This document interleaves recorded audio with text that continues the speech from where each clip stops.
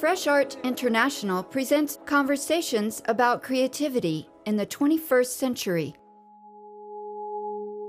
I'm Kathy Bird. This is Fresh Art International. We've been amplifying the voices of contemporary artists, curators, designers, and filmmakers since 2011. In 2017, I became a member of the International Association of Curators of Contemporary Art during IKT's convening in Norway. Traditionally, IKT meets in a different location each year. Locals organize a topical program and introduce their cultural landscape. In 2022, we travel from around the world to Kentucky in the United States. Our first days are packed with positive urban experiences: museum, gallery, private collection and studio visits, a symposium, and sunset tours of 2 outdoor sculpture collections. A small group of us continues the adventure on a road trip that takes us to the far eastern edge of Kentucky. Musician Sarah Kate Morgan, one of the locals we meet en route, sets the mood for our journey.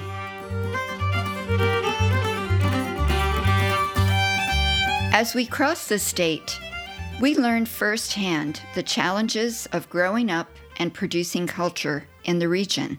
We watch a documentary made by a local filmmaker. These are the mountains I come from in eastern Kentucky. We walk in the woods in the Valley of Winds. We visit a coal mine. Because if you look in front of you, behind you, there's nothing but coal everywhere. Okay, so saying they mined it out. Some of us learn circle dancing.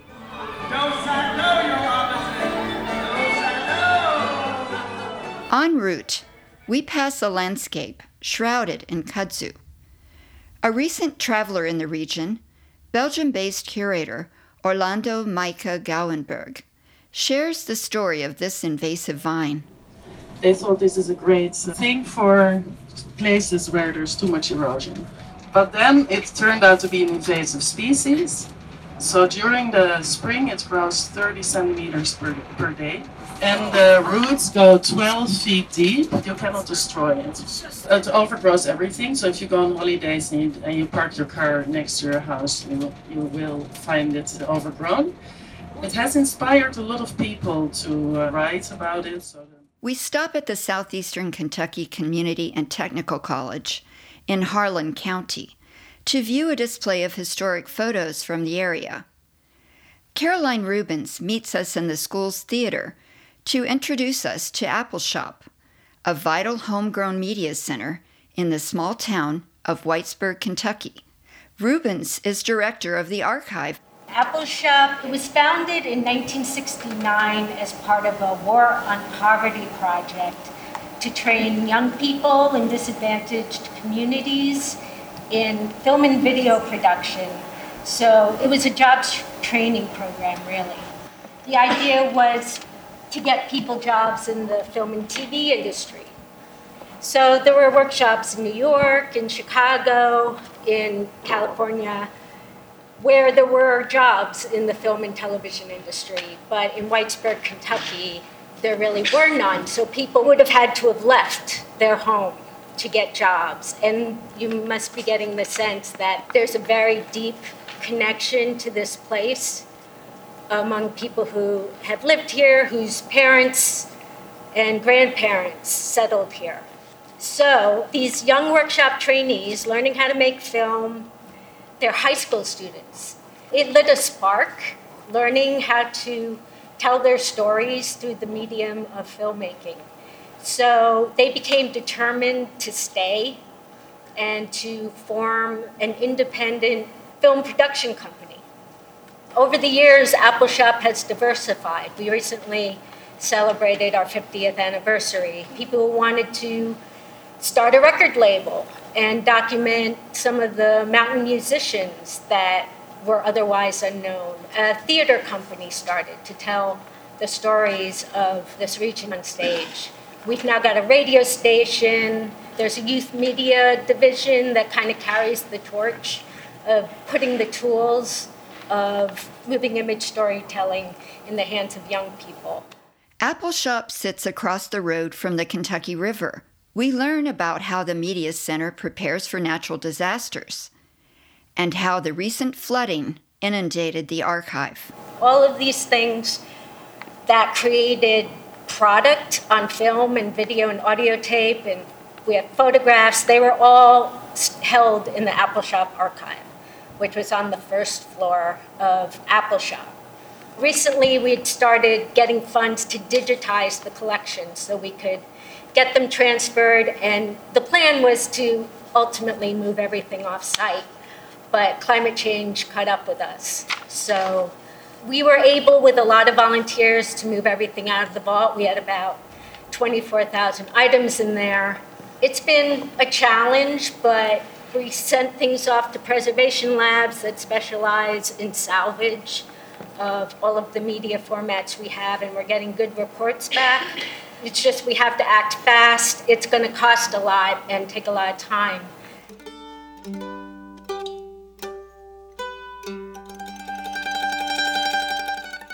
Rubens introduces a pivotal film made by one of Appalshop's founders, Elizabeth Barrett.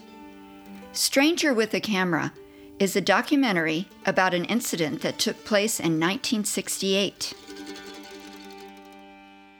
It was a time when a lot of photographers and film crews were coming to the region to document the poverty. Suddenly a national light was shining on what was happening here.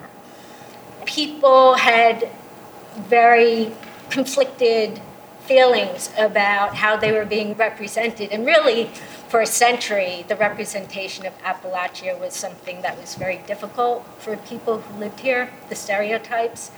So Elizabeth wanted to tell this story through this event where a Canadian filmmaker came and he was shooting footage and he went onto someone's land without clearing it with the landowner who got a shotgun and shot the filmmaker, Hugh O'Connor. So Elizabeth saw this story as a launching point to explore how people viewed this event. I live every day with the implications of what happened. This is my community. My life is here. As a filmmaker, I have the responsibility to see my community for what it is, to tell the story no matter how difficult. Watching Stranger with a Camera leaves a deep impression. I reach out to Caroline Rubens to talk about other cultural representations coming out of Appalshop. Who are some of the prominent musicians that worked with Appalshop? Appalshop made a film about Ralph Stanley. He is a legend in the bluegrass world. I am a man of constant sorrow. I've seen trouble all my days. Nimrod Workman, who in Appalachian culture has legendary status. He was a National Heritage Fellow award winner. He was a ballad singer, and he sang a lot of labor union songs. He fought alongside Mother Jones in the West Virginia mine wars. I am a traveling creature, while traveling through this land. Appalshop made a film about him, and our first June Apple Recordings release, our record label, is of Nimrod Workman. In our collection, some of the best of Appalachian traditional music is represented.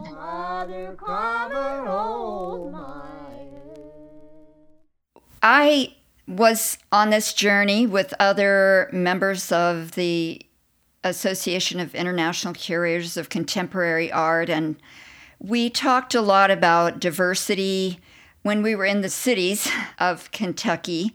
And in a conversation about global Appalachia, we had a very diverse array of speakers.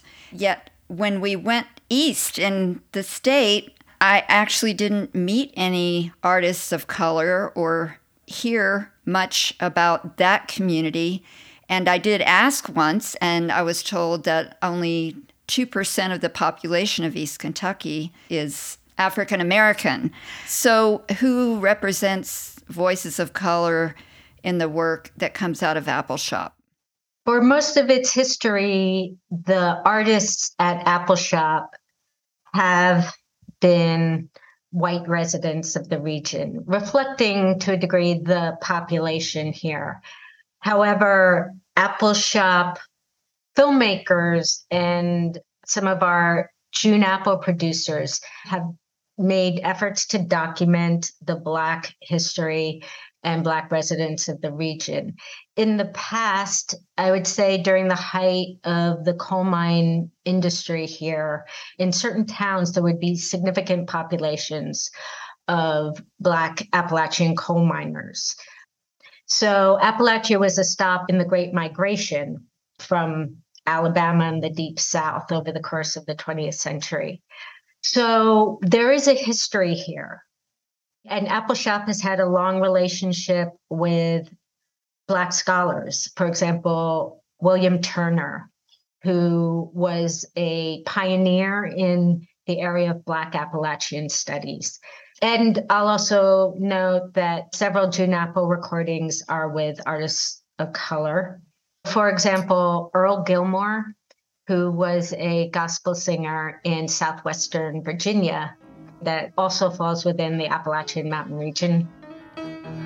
One of these mornings, my Lord, late one morning, my Lord, I'm gonna lay down my burden and get my crown. Pigmeat Jarrett, who was actually a Cincinnati-based artist, he played barhouse blues, piano. He was wonderful.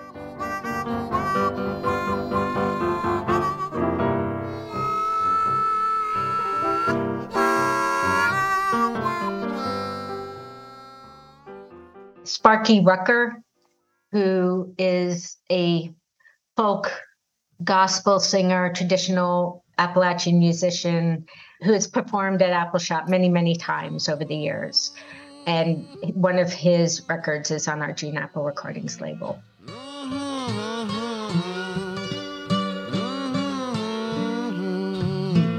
You better come on into my kitchen. It's gonna be raining outdoors. So what can we expect to happen next with Appalshop? So we've got a project to document Black Appalachian churches and community life in the region. Historically, the Black churches are the locus of cultural life and family life. So we've hired a young man from the Black community who is collecting data and photographing and collecting oral histories of people around central Appalachia who are members of church communities.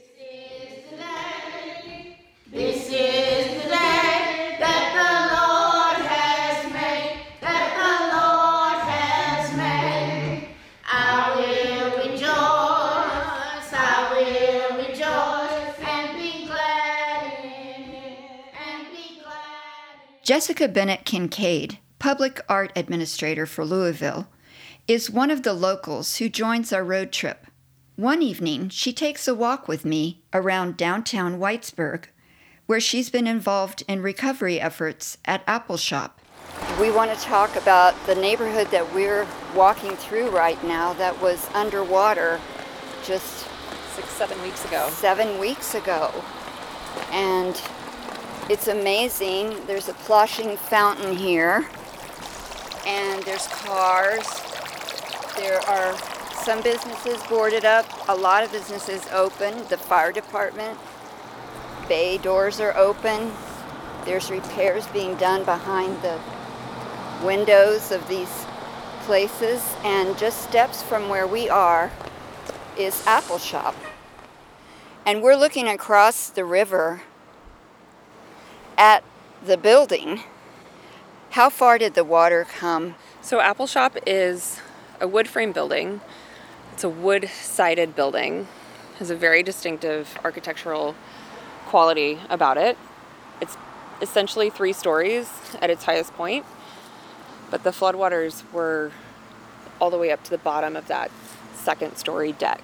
So the archive, which to their credit, Appalshop had done a better job than some cultural institutions in Louisville, I will say, about archiving, documenting, cataloging, preserving their work. And the entire collection storage was flooded. There are tons of photos coming out of the recovery efforts, hundreds of thousands of feet of film and tape reel. I have one picture of 16 linear feet of single stacked VHS tapes. That was the only thing that didn't get wet. And inches and inches of mud just caked on the floor in the humid heat of a Kentucky summer. Everything was wet. Mold started growing instantly. Besides the weather being heavy, the air being heavy, the psychological and emotional weight of the moment, you felt it. It was really heartbreaking to see. And in those first days, it's a little bit of just adrenaline pumping, scrambling. You have to compartmentalize that and just treat it as objects that you're loading into a truck. Several days later, I came back down here and I was standing in the Black Box Theater with just the stage lights on, shining all this light on the film reels that had been spread across the stage, caked in mud. And the task at hand was to write the accession number and the title and whatever identifying information that we could on the plastic and metal reels, because the boxes all had to be thrown away. So we were actively undoing all of this remarkable cataloging that they had spent years completing. They're ventilating the building, and it's hot. I'm wearing a respirator. That was kind of the moment where I was forced to confront the material of what we were handling. Writing Interview with June Carter Cash, grand opening of Appalshop, like all of this important cultural matter that you just have to stand there and hope it can be saved. Our second day out begins with a mining tour in Lynch, Kentucky. Our guide takes us underground for this experience. My name's Nick, and I want to welcome everybody to Portal 31. It's a pleasure having you all here today. Now, the town that you're in today, Lynch, Kentucky, believe it or not, this tiny little town was at one point in time the largest company-owned coal camp in the world. You had about 10,000 people living here in this tiny little town, with about half of those, about 5,000 of them working specifically for the company, and that company was U.S. Steel. Now, in 1917, the United States becomes involved in World War I, and the need for steel is at an all-time high. So U.S. Steel, they send a surveying crew to Harlan County, Kentucky. That's the county you're in right now, is Harlan. Now, when you get a mine that's as big as Portal 31 is, and I'm telling you, this place is impressive as far as the size of it. The north heading of Portal 31 goes 13 miles through the mountain.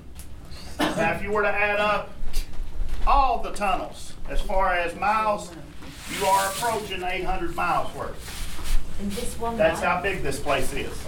If you arrived in Lynch prior to 1921, you are going to be put into a bunkhouse at least for a few months, because all company housing in Lynch is not completed till the end of 1921, beginning of 1922. If you are put into a bunkhouse, U.S. Steel guarantees you and everybody in your family 3 meals a day. And that's coming from the 25 company kitchens that they had running. Portal 31 closes in 1963. They mine it out. Now, saying that they mined this place out, that is a little bit misleading. Because if you look in front of you, behind you, there's nothing but coal everywhere. This is a room and pillar mine. Those pillars are purposely left because that's what's holding your mountain up. When you do room and pillar mining, you can only mine out up to 50% of the coal. The rest of it has to be left in pillars. From 1917 to 1963, they pulled 120 million tons out of this mine. There's every bit of that left in here, okay? Now, a lot of times what companies will do when they mine out what they're going to mine, they'll go to the farthest point in the mine. And working backwards, they'll pull these pillars out. The official name for it is retreat mining. Okay? It's extremely dangerous because when you pull those pillars, you purposely let the top come down and you're sitting there watching it when it does. That's probably the scariest thing I've ever seen in my life, hands down. Because you honestly think that's it. You're getting ready to die. Now, the reason U.S. Steel did not retreat mine Portal 31 is because there's 2 mines above us as well as 1 below us. So they had to leave the mountain intact. Now, around 1963, when this mine closes, there was a big transition going on within the city of Lynch. Lynch was getting ready to elect their first mayor and city council. They were getting ready to become incorporated. That was a big deal because when they become incorporated, U.S. Steel loses control of the town. It's no longer a company town after that. So U.S. Steel, they actually transfer a lot of the buildings they own as well as some of the land over to the city of Lynch. All of the miners' houses, those are sold to the Danhurst Company. That company turns right back around and sells the houses right back to the coal miners. A miner could buy his home in Lynch for between $400 and $1,000 depending on the size and the style of it. Luckily for these coal miners in Portal 31, when this mine closes, they do not lay them off. They actually transfer them to the 32 mine located on top of Black Mountain. After lunch at a general store in the mountains, we go by van on a winding road to a place known as Valley of the Winds. That's where we meet local artist Jeff Chapman Crane and his wife. They've created a gallery inside an old house on their property. I'm Jeff Chapman Crane. This is my wife Charmin. We live next door. We operate the gallery here. I just want to say a few things about the house where the gallery is. It's around 150 years old, and it was not located here when it was originally built. It was located in the far back corner of that field, and it was rolled up here on logs. We've been here for 35 years. We named it Valley of the Winds because this community is called Eola, which is a Cherokee word for Valley of the Winds or Valley of the Spirits. I'm a full-time painter. I grew up in the mountain regions. I'm from East Tennessee, but I lived here now for over 40 years. The Appalachian region has been very misrepresented and misunderstood. There are a lot of very negative stereotypes about the people and the place.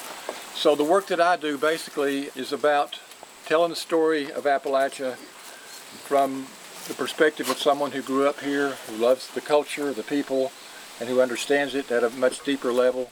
I used to create images of endangered animals and habitats with found materials, assemblages. Then I started writing poetry in what I call First Critter, so that they talk to you about who they are. And now I work with heirloom pieces in the family and passing the stories on from previous generations on to the next generation. There's one room where all of the artwork is done by young people. Quite a few of them are drawings that I did when I was 3, 4, 5, up to about age 10. There's a few pieces that our son did when he was young, several pieces that Charmin did as a young person, and so we just kind of dedicated that room to that work. Consequently, that artwork is hung at children's eye level. Good idea. And we'll kind of move from this room that way and kind of keep the flow going around this way. I also do my own framing. This space serves as both a gallery and a work area. Are these people from the community around here? Mostly, yeah, from the region. Outside the house gallery, we sit down for a conversation with Kate Hanslick, co-director of Higher Ground, a valued local theater project.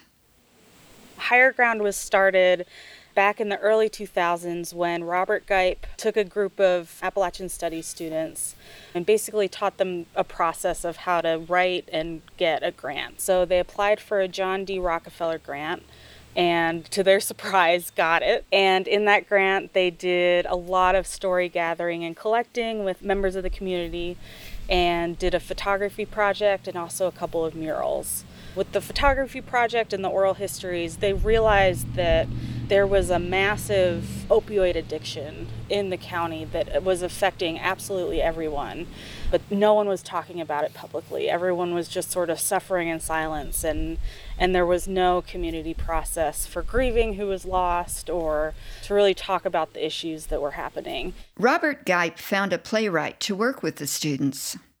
Jo Carson is from East Tennessee and does this work with communities all over in the South.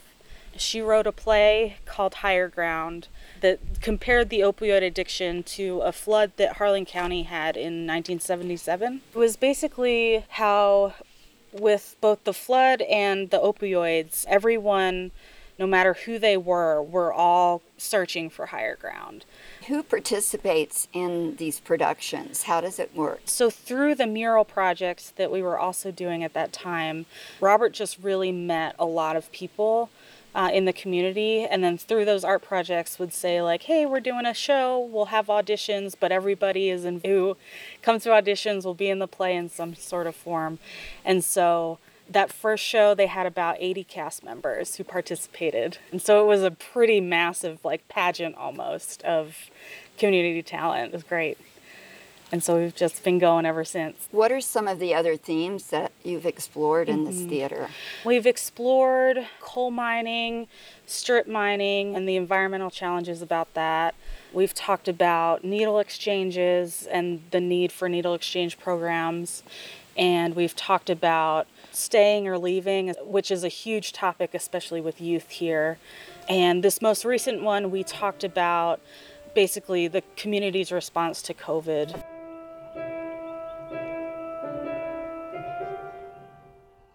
What are your goals? What will Higher Ground become? In 2024, we are part of a cohort called One Nation, One Project of about 8 to 10 other places in the U.S.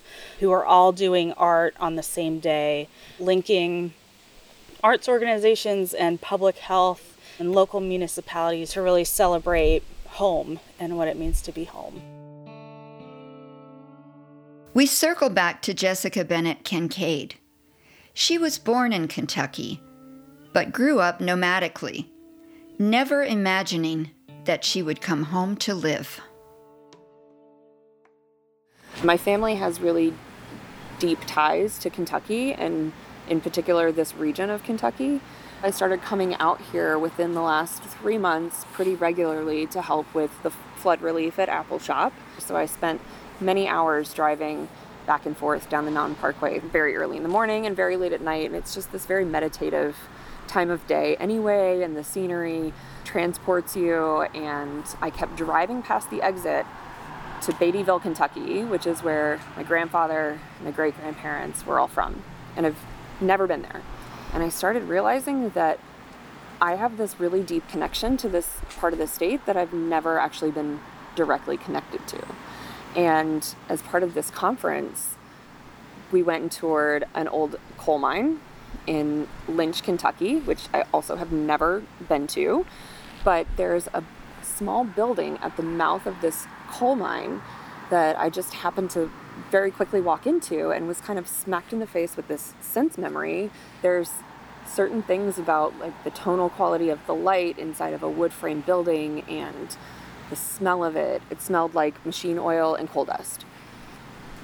And I was immediately transported back to when I was maybe 7 years old. My grandfather's brother ran a coal yard in Louisville, Kentucky. And he would take me out there to visit with his brothers, plural. They would all kind of gather out there. They would just sit on the porch and listen to the radio and just hang out and not do anything.